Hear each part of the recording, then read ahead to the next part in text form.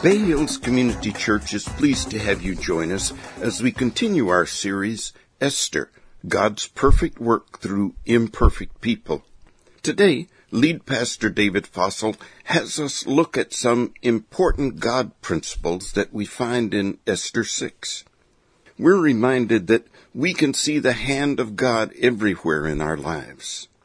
Listen as Pastor Dave gives us some pointers to get our lives in tune with God so we can see His rewards for the way we live, even in the midst of our problems, struggles, and conflicts.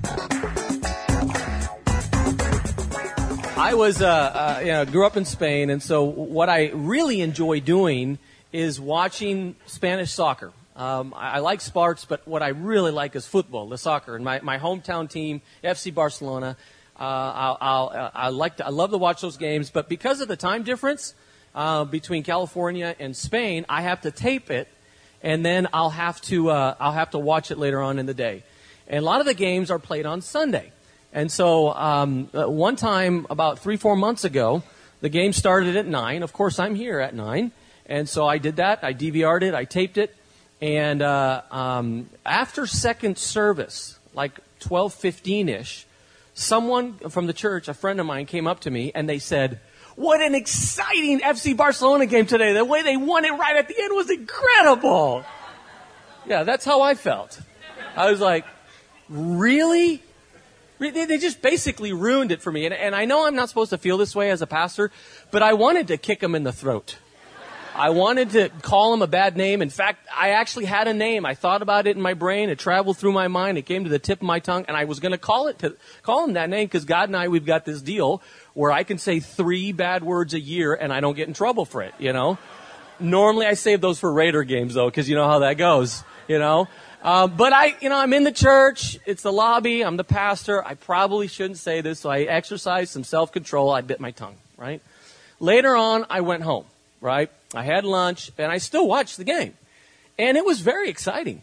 And it was very entertaining, and it was back and forth. And sure enough, just like they said, my team came back right at the end, and they won, right? But here's what I want to say to you about my watching that game. For the hour and a half, 2 hours that I watched, not once was I nervous. I was never stressed. I was never concerned. Do you know why? I knew the end. I knew that no matter how bad it got, no matter how down we were, no matter how desperate it looked like we were doing, I knew that in the end, we were going to win. I knew that.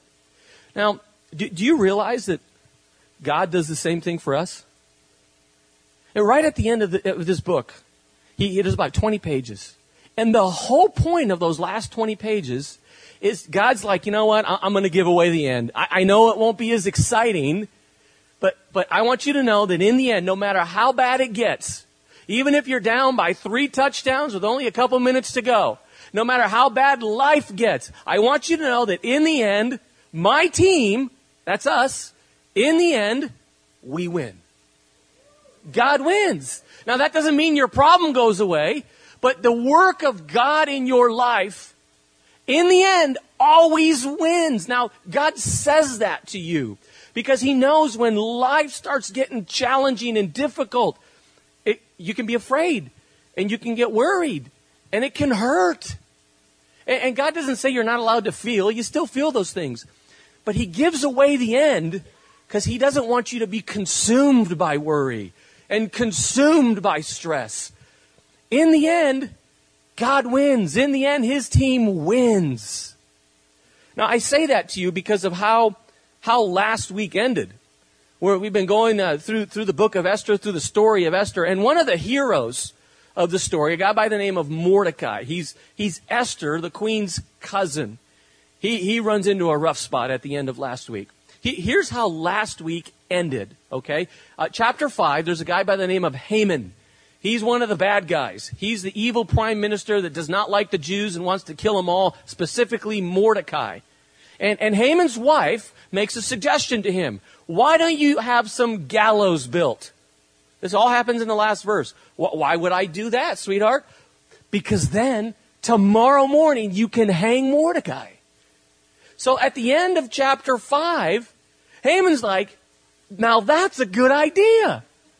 And so he jumps into his pickup truck. He heads down to Home Depot. He hires 20 guys. He takes them back to the house. He goes, here's what I want. I want you working all night. What do you mean all night? All night. You're working during the night. My first cup of coffee in the morning, you guys better have the gallows built. So Haman goes to sleep hearing the hammer and the nails as these guys are building the gallows. And Haman's happy. I wonder how Mordecai felt. How do you think he felt? I wonder if any of us feel like Mordecai today. There's something in life that's about ready to die. There's something we care about that we're about ready to lose.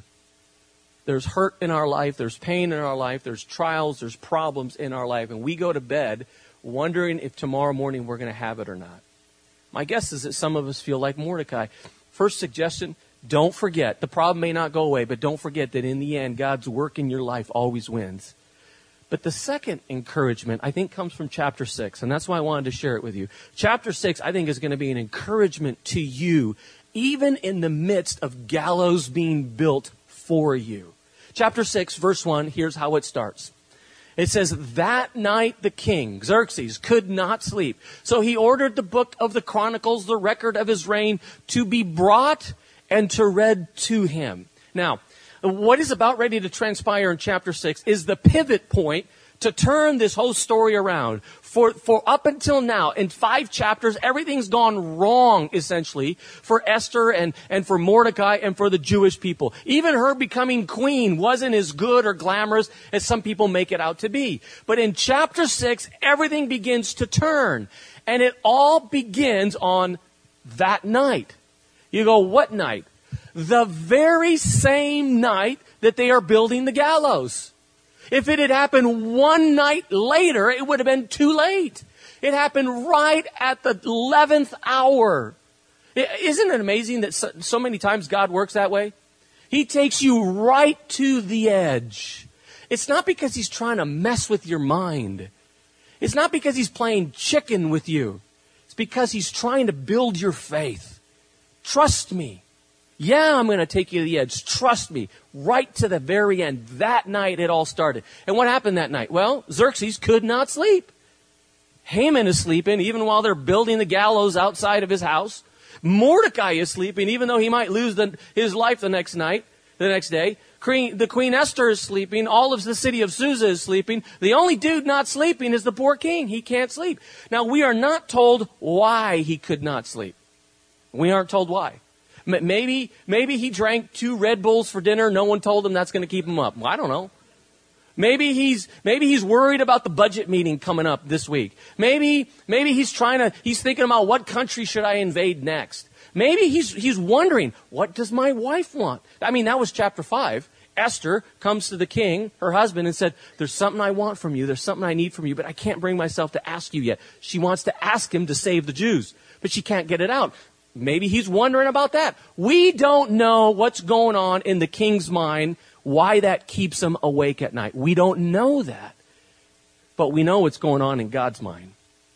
You see, the reason that the king is up is not because of whatever's going on in his mind, but because of what's going on in God's mind. And God is going to prompt Xerxes to do something that's going to turn the whole story around. And it got me thinking. Have you ever gone to a zoo? I know they have it at the Oakland Zoo because I've gone in it. They call it the nocturnal exhibit. The nocturnal exhibit, you walk in, it's kind of like it feels like you're going in a cave. It's dark, and you go in, and normally the animals are kind of smallish, but these are the animals that we never see during the day, because during the day they're resting. They come out at night. They do their thing at night, right? And on every exhibit, they always have these little posters that kind of get you interested in what's going on. One of the posters at these kind of exhibits, this is what it said, literally, quote, while you are resting, nature is busily at work, helping to balance helping to keep the balance of life stable. And I thought, that's exactly what God does. While you and I are sleeping, he's not sleeping. He's up, busily at work, doing everything he needs to do to make sure the next day turns out exactly as he wants. What does the book of Lamentations say? His compassion is new every morning. His blessings is new every morning. You know why? Because he's up at night making sure that you and I have blessings every single morning. Some of us rode in our blessings and they're parked in the lot right now. All the good things come from the Lord. He keeps blessing us. He keeps blessing us. Of all things that the king decided to do, he can't sleep. Of all things, it's rather humorous when you think of it that he asked for the book of Chronicles. Think about all his options. He's king. He could have said, bring me a sandwich. Bring me a bottle of wine. This guy liked to drink. Bring me some wine. Bring me one of my concubines. If I'm going to be awake, I might as well have a concubine. I want a massage, right? Bring the musicians. I want to play backgammon. He could ask for anything. He's king. Of all things, he asks for an obscure book for the populace. It's called the Book of Chronicles, right? Now, notice it says it was the record of his reign, not the story of his reign. You see, it's fun to listen to stories. You know, they're not bringing him a Dr. Seuss book. This isn't like a spy novel kind of a book. No, this is the record. It reads like an agenda. It reads like the meetings from a minutes from a meeting. It's not that exciting, except for one dude, Xerxes, because he likes hearing about himself. So the servant's like, bring me the book of Chronicles, right? And so you can imagine the servant's like, is there any section you want me to start with? Nope. So, he does what we do with our Bible. He just starts to, boom, okay, I'll start right here. You ready, King? Yeah, ready. Here we go. Okay, it says here, May 10th, 343 BC, Mr. Tomash returned your call about reupholstering the golden throne. That was nice that he did that. He did good work on that. May 11th, Dr. Petra gives his most grateful praise and adoration for the donation of a donkey to the children's hospital. That was really nice that you did that, King. May the 12th, you met with General Zerko to discuss invasion of Greece and begin plans next month.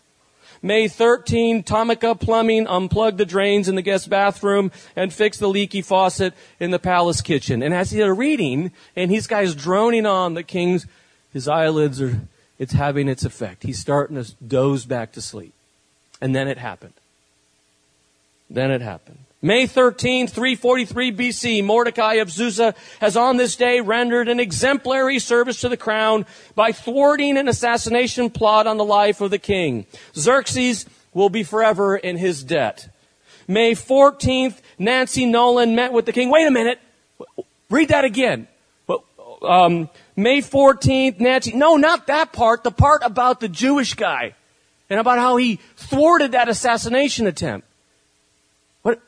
What does it say about that? I vaguely remember it, but remind me what happened. I'm glad you asked, because that's what verse 2 says. Look at what it says. It was found there recorded that Mordecai had exposed Bigthana and Teresh, two of the king's officers who guarded the doorway. They had conspired to assassinate King Xerxes. This is at the end of chapter 2. It's about 5 verses. We skipped over it. We didn't read it. We referenced it just briefly. But Mordecai, because he was at one of the inner courts, he heard an assassination attempt. He told the right people, and that ended up saving the king. They have it recorded in the book of Chronicles. The king remembers it in the middle of the night while he's trying to fall back to sleep, and they're reading this book to him. And he has an important question for the guy that's reading. What honor and recognition has Mordecai received for this? What did we do for him?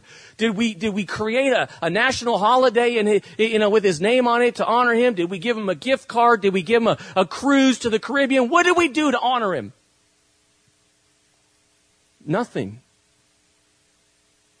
We did nothing. You see, Pastor, that's kind of, honestly, I don't want to go on a tangent, Pastor, but that's kind of how I feel. I feel like Mordecai. I'm trying to live for Jesus. I'm trying to do the right thing. I'm trying to live according to what the good book says. And, I try and apply what you say on Sundays. But it seems like I try all these things. And then in the end, what do I get out of it? I get like Mordecai. I get nothing. I'm not supposed to say this as a Christian, but honestly, you were saying last week that you can't see the name of God in the book of Esther. I can't see the presence of God in my life sometimes. I can't hear His voice, and honestly, if can I say this? Where is He? I can't see Him in my life. What's going on? Reminds me of this teacher. She was a second grade teacher, and she was an atheist. She didn't believe in God. And somehow or another, the conversation got about the topic of God. And so she started talking to her second graders about how she didn't believe in God. And little Tommy, second grader, he says, well, my family, we believe in God. We go to church, She says, Tommy, come over here. Stand by the window. I want you to look outside. He says, you see that tree? He goes, uh-huh. You see that grass? Yeah. He goes, look up into the air. Look up into the sky. What do you see? Well, I see some clouds. I see a couple birds, and I see the sun. She said, do you see God? She goes, you know why you don't see God? You don't see Him because He doesn't exist. You see, if you don't see something, likely it means that it's not there. It doesn't exist. Don't forget that. If you can't see it, likely it doesn't exist. Poor little Tommy's all defeated. He goes and he sits back down. As soon as he sat down, one of his classmates sitting right next to him, a little girl, says, hey, Tommy, can you see the chalkboard in the front of the classroom? Uh-huh. Can you see our teacher standing right next to the chalkboard? Yeah. The little girl says, can you see her brain?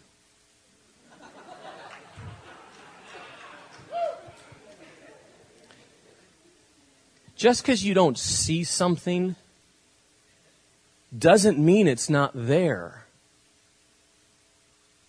Just because the name of God isn't in the book of Esther, just because you can't hear the voice of God in your life, if you looked carefully, you would see the hand of God everywhere present in your life. Bible commentators, interestingly enough, talk about this section right here, and they talk about the coincidences of the book of Esther. Think about all the coincidences that had to happen for this to turn out the way it did. On this particular one night, the king can't sleep. On this one particular night that the king can't sleep, he asks for an obscure book to be read to him instead of all the other options he had. In the midst of this obscure book, he chooses the one chapter, the one section that reminds him of the one Jew and what he did for them, and that he forgot to reward him. And all those coincidences resulted in the whole story turning around and God getting the glory. Someone has said that coincidence is nothing more than God's way of remaining anonymous in your life. He works through coincidences. He works through all those little details that you and I don't see. And why do I bring this up? Because some of us do feel like Mordecai. We don't sense His presence when we do good things, and we get nothing. Which leads us to the first principle. Here's the first principle, and it's important. Guaranteed, mark it down 100% of the time. I realize I'm being redundant there. I'm doing that on purpose. I'm trying to make a point. The point is this. You can take it to the bank. God sees the good you do. The way some of you are taking care of your elderly parents, God sees that. Those of you who are single moms and you're taking care of your kids and no one's, God sees that. The good things you do at work, the good things you do at this church, the good things you do at your school, your community, your neighborhood, that no one sees and no one seems to appreciate. God does see the good things you do and will always, every single time, reward you. Every single time. So the whole point is be encouraged. I may not see it. Your spouse may not see it. Your kids may not see it. Your boss may not see it. Your friends may not see it. And if we do see it, maybe sometimes we don't appreciate you the way we should, but God does see it. And He promises you, guarantees, take it to the bank, every time, I'll reward you for the good you do. See, the question is not, will God reward you? The only question is, when will He reward you? It's all about timing. He has three options. He will either reward you immediately. And that happens many times.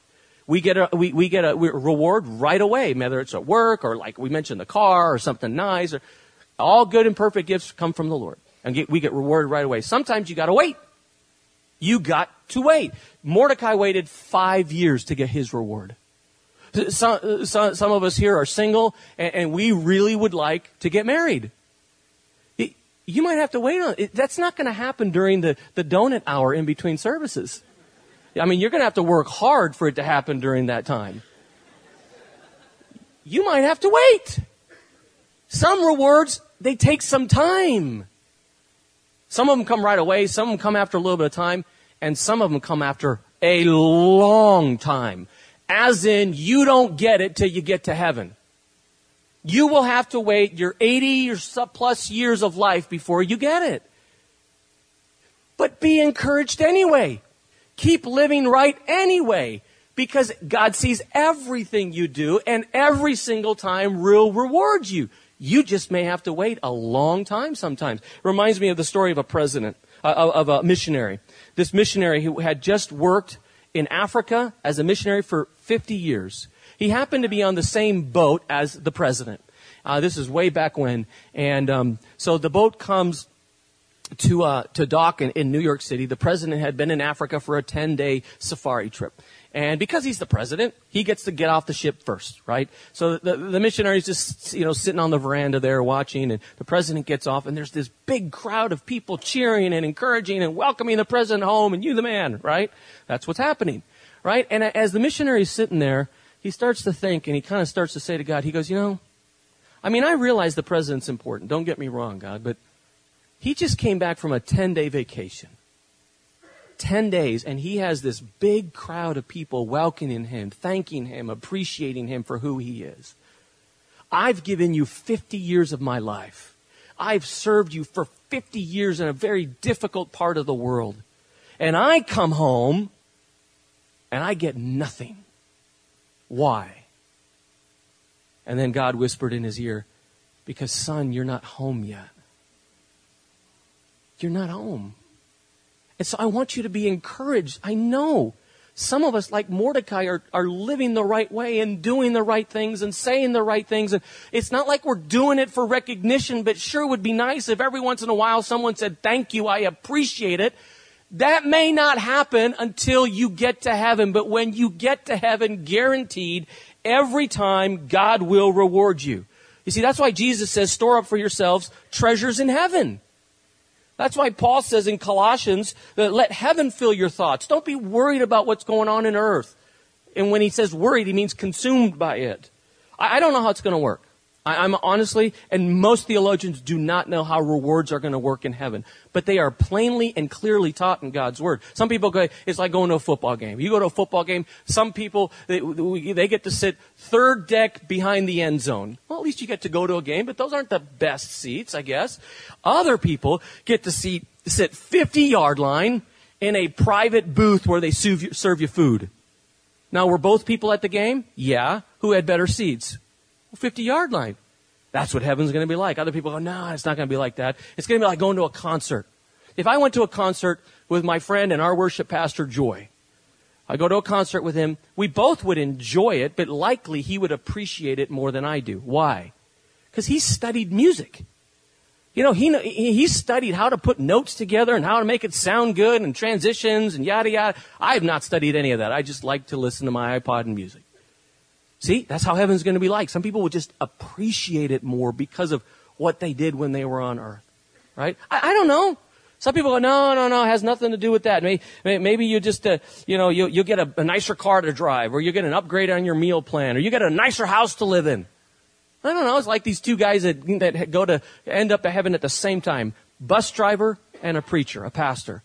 Bus driver comes up, sells his name to Peter, and he looks up and he goes, we have a wonderful 30-bedroom mansion reserved for you for eternity. Congratulations. And he's all excited. They take off, right? The pastor overhears this. Pastor thinks to himself, oh my goodness, if the bus driver got a 30-bedroom mansion, what am I going to get? I'm a pastor, right? He gets up. He says his name. Peter says, yes, pastor, we have reserved for you for eternity a nice 3-bedroom condo. And he goes, 3-bedroom condo? The bus driver got a 30-bedroom mansion. I get a 3-bedroom condo. I was a pastor. I was a minister of the gospel. Why? He goes, relax, pastor. Let me check this out. Oh, here it is right here. Here, yeah. It seems that when you preached, people slept, but when the bus driver drove, people prayed. So there you go. That's why. Actually, that wasn't meant to be funny at all. I don't know how it works.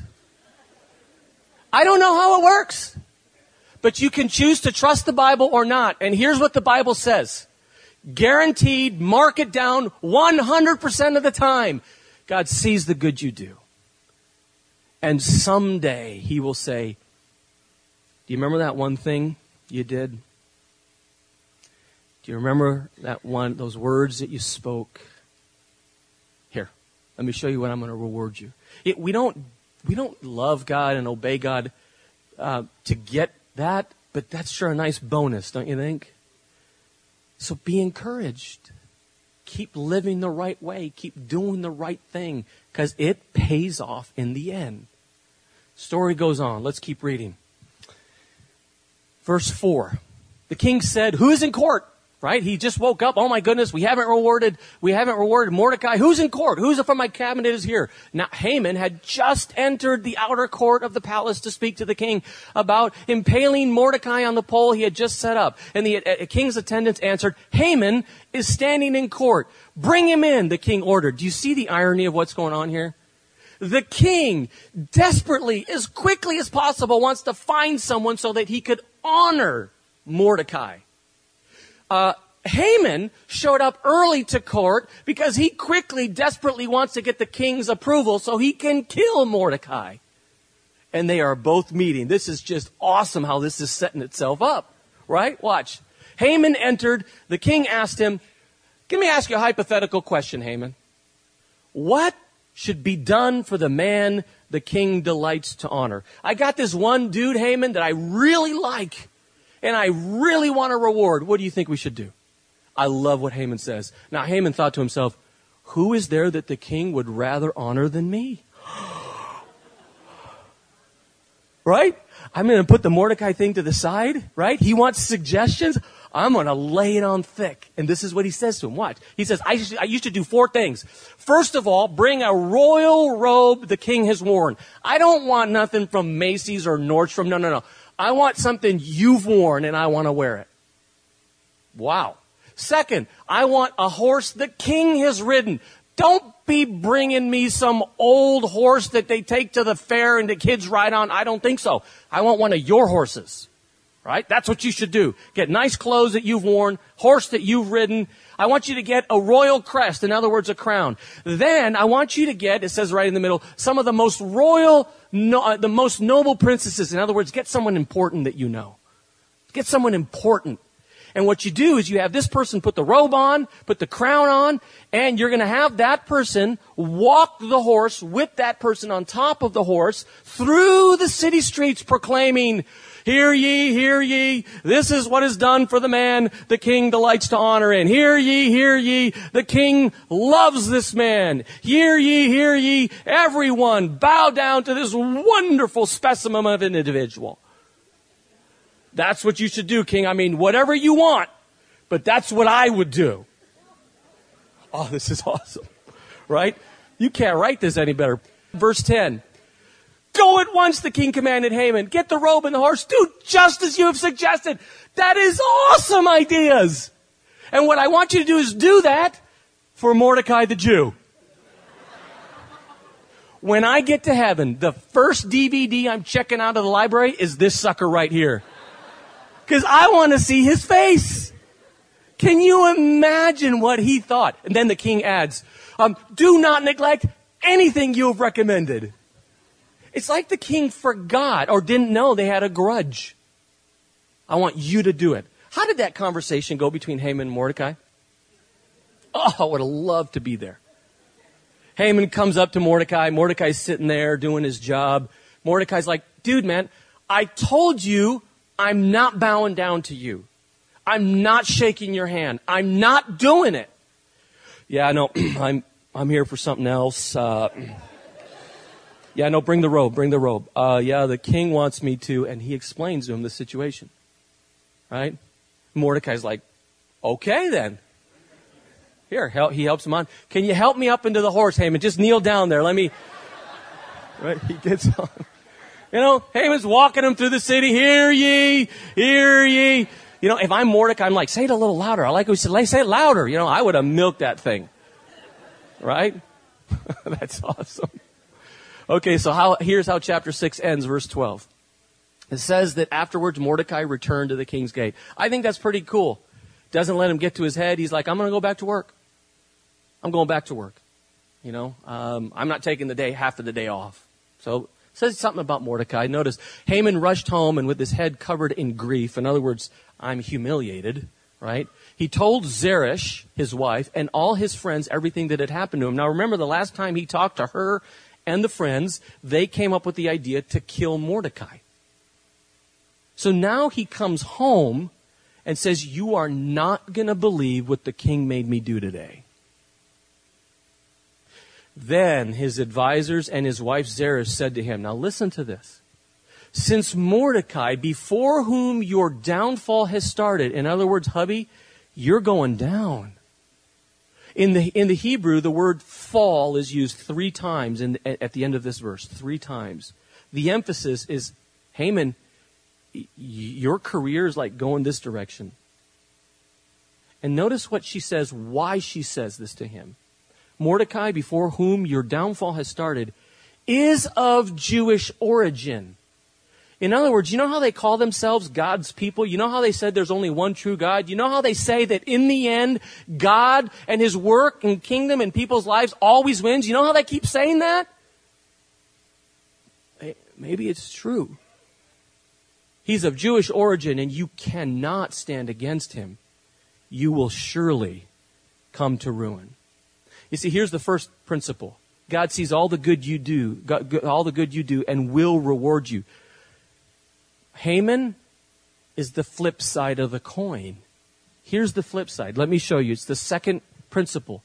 Guaranteed, mark it down 100% of the time. God sees the issues we have. Notice I put it in quotation marks. This is me trying to be nice. When I say issues, I mean dysfunction. I mean conflict. I mean problems. I mean garbage. I mean sin. God sees all the good stuff you do, whether we see it or not. He sees it all and will reward you. And He also sees all of your garbage. I want you to imagine that I had information on everything you had done or said in the last month. And I chose the most awful thing you either did or said and put it on the screen right now. Make you feel pretty uncomfortable. Me too. God sees everything. He sees everything. The good and the not so good. But He sees the issues we have and will always, every single time, challenge you and help you and encourage you and give you every possible opportunity to change. You see, the whole point about God, the whole point about church is not just salvation, it's also sanctification. The whole point of God is not just so you get to go to heaven for eternity. The point of God is so that you are changed, transformed, and redeemed now. Yes, He loves you as you are now. He loves you now. But He loves you too much to leave you the way you are, because you have issues, and so do I. So He will do anything and everything He can to help you change. Or else. Because that's what it says there, right? God sees all the issues we have, will always every time challenge us to change, or else. How would you finish that sentence? Think about it. Or else. You don't want to change? Fine. I'm not going to twist your arm, says God. Fine. If you don't, you can expect my discipline. Or sometimes he doesn't discipline us at all. Here's what he does. He says, okay, you want to do that? Go ahead, have your way. You do your thing. You want to keep putting drugs, alcohol, and too much food in your body? Fine, go ahead. You just go ahead. You will have the opportunity to experience the consequences of your behavior. No, you do your own thing. You want to keep speaking to your spouse and your kids or your parents that way? Okay, have your way. Let's see where your marriage ends up in 5 years. No, you do your thing. No, that's fine. You want to keep cheating your boss from a full day's worth of work and keep cheating on your expense accounts and doing what you're due to get away with stuff? Okay, go ahead, do your thing. So let's see what happens to your career a couple years from now. Sometimes he disciplines us. Course correction. And sometimes he says, just have your way. But you see, there's always an or else. Every single time. At the bottom of the study guide, the second page, it's a very famous verse, Galatians 6:7, don't be deceived. God cannot be mocked. A man reaps what he sows. In other words, you behave and live your life however you want. It's up to you. God will never twist your arm. All the good you do, he will reward. All the not so good you do, well, that's the flip side of the coin. You know, I enjoy watching Haman squirm here. I do. You probably do too. And then I start thinking, I don't think God does. When I read my Bible, it says in the New Testament, God is patient with everyone, not wanting anyone to perish, but everyone to come to repentance. I think even Haman, his goal for Haman, his goal for you is not to spank you. His goal is to change you. His goal is to redeem you. And I think everything that happens in this chapter, even for Haman, is God saying to Haman, you still have a chance to change. The king talks to him. Haman, change. He has him walk the horse with Mordecai around the city. Haman, change. His wife says, you better watch out. Haman, change. And he says the same thing to so many of us. I can't help but wonder if God is somewhat disappointed with some of us. Because he saved us and you get to spend eternity with God in heaven. Good for you. But we've not changed. We don't change. Let me tell you what's going on here and let me explain it this way. Let's say these two glasses represent our life or people's lives. And let's just say the water represents, our soul or who we are on the inside, right? Now, when we come to Christ, when we embrace Jesus as our personal Savior, the Bible tells us that we get the Holy Spirit. Just for the sake of this argument and discussion, the Holy Spirit is some Alka-Seltzer. Right? It says here, for heartburn, upset stomach, acid indigestion, headache, and body aches. This is exactly what the Holy Spirit does for you, but not physically. He does it spiritually. All that garbage that we have, he goes at the task of changing it and fixing it, right? So the Bible says, when you come to Jesus, which is not an intellectual decision only, it's a decision right here. It's a choice to say, I believe in Jesus and I ask him to forgive me of my sins. What you get is you get the Holy Spirit, right? So here's how it works. You get the Holy Spirit in your life. And he starts to bubble up in your soul. And something starts to happen and he's talking to you and convicting you and challenging you. And you go to work and you go to school and you go back to home and people are thinking, there's something different about them. They don't drop as many F-bombs and they seem kinder and why are they acting the way they're acting? It's because the Holy Spirit is in you and you're allowing him to change, transform, and redeem you. And this is a good thing. But here's what I think confuses God sometimes. Some of us, we come to Jesus, we pray that prayer in Sunday school, or we pray that prayer at youth group, or after a sermon, and we too, we get the Holy Spirit. But with us, it works a little different. Does this person have the Holy Spirit in them? Yeah. Do they get to go to heaven? Yeah. But the Holy Spirit changes them nothing. Because you are not allowing him to change you. And here's what makes it worse. We say, I love Jesus, I go to church, I believe in God. But then we go home and we go to work and nothing's different. And people start thinking to themselves who've never been to church or really paid attention to Jesus, start thinking, must be a bunch of baloney, because what's his face over there? They go to church, they say they believe in Jesus, but no change whatsoever. So I'm just going to ask you to be honest. What glass best represents your life? Have you allowed the Holy Spirit to truly identify those areas you need to work on and change you? Or are you just playing games?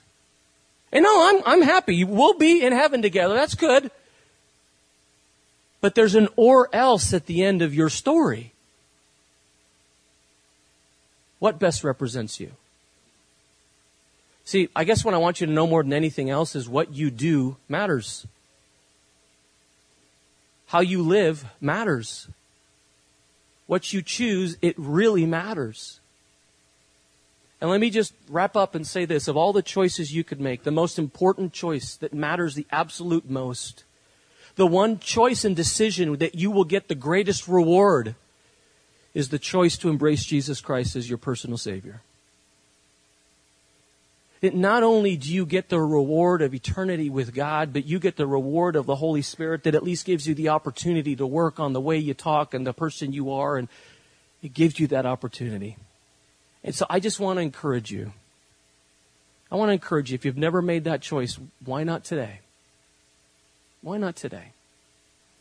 Our summary is never forget how you live matters.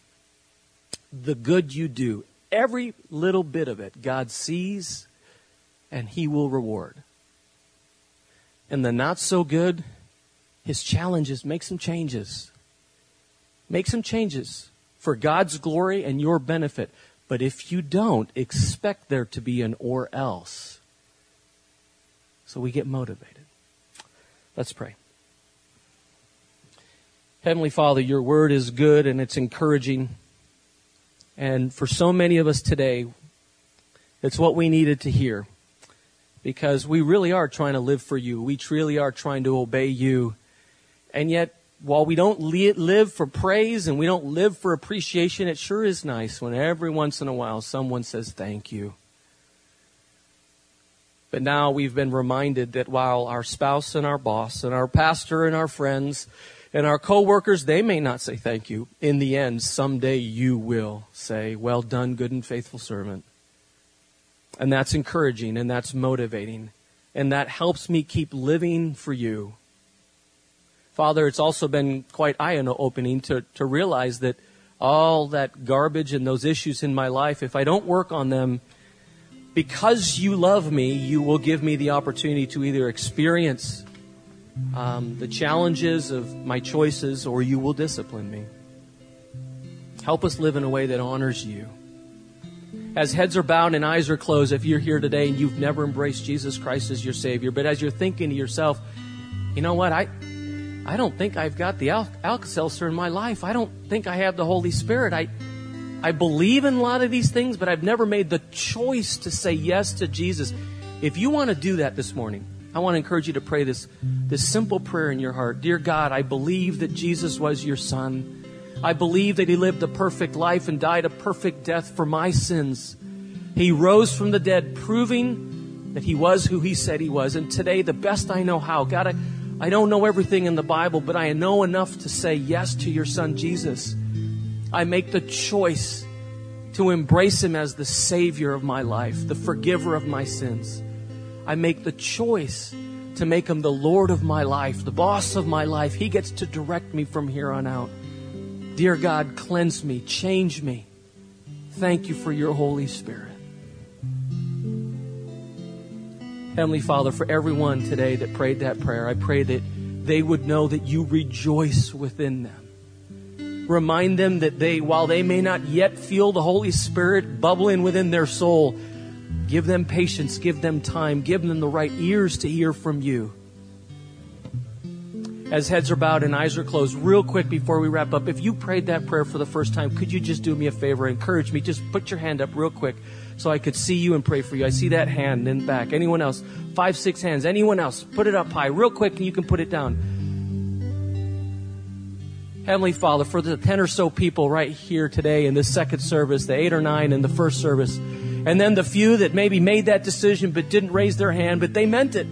Heavenly Father, we are so encouraged that you continue to work and move in our church. But Father, for many of us that prayed that prayer years ago, you've reminded us today that you are a fair God. You notice and you see and you never forget the good we do.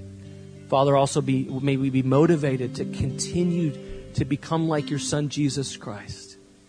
Father, thank you for your word, how practical it is. We pray this all in Jesus' name. All God's people said.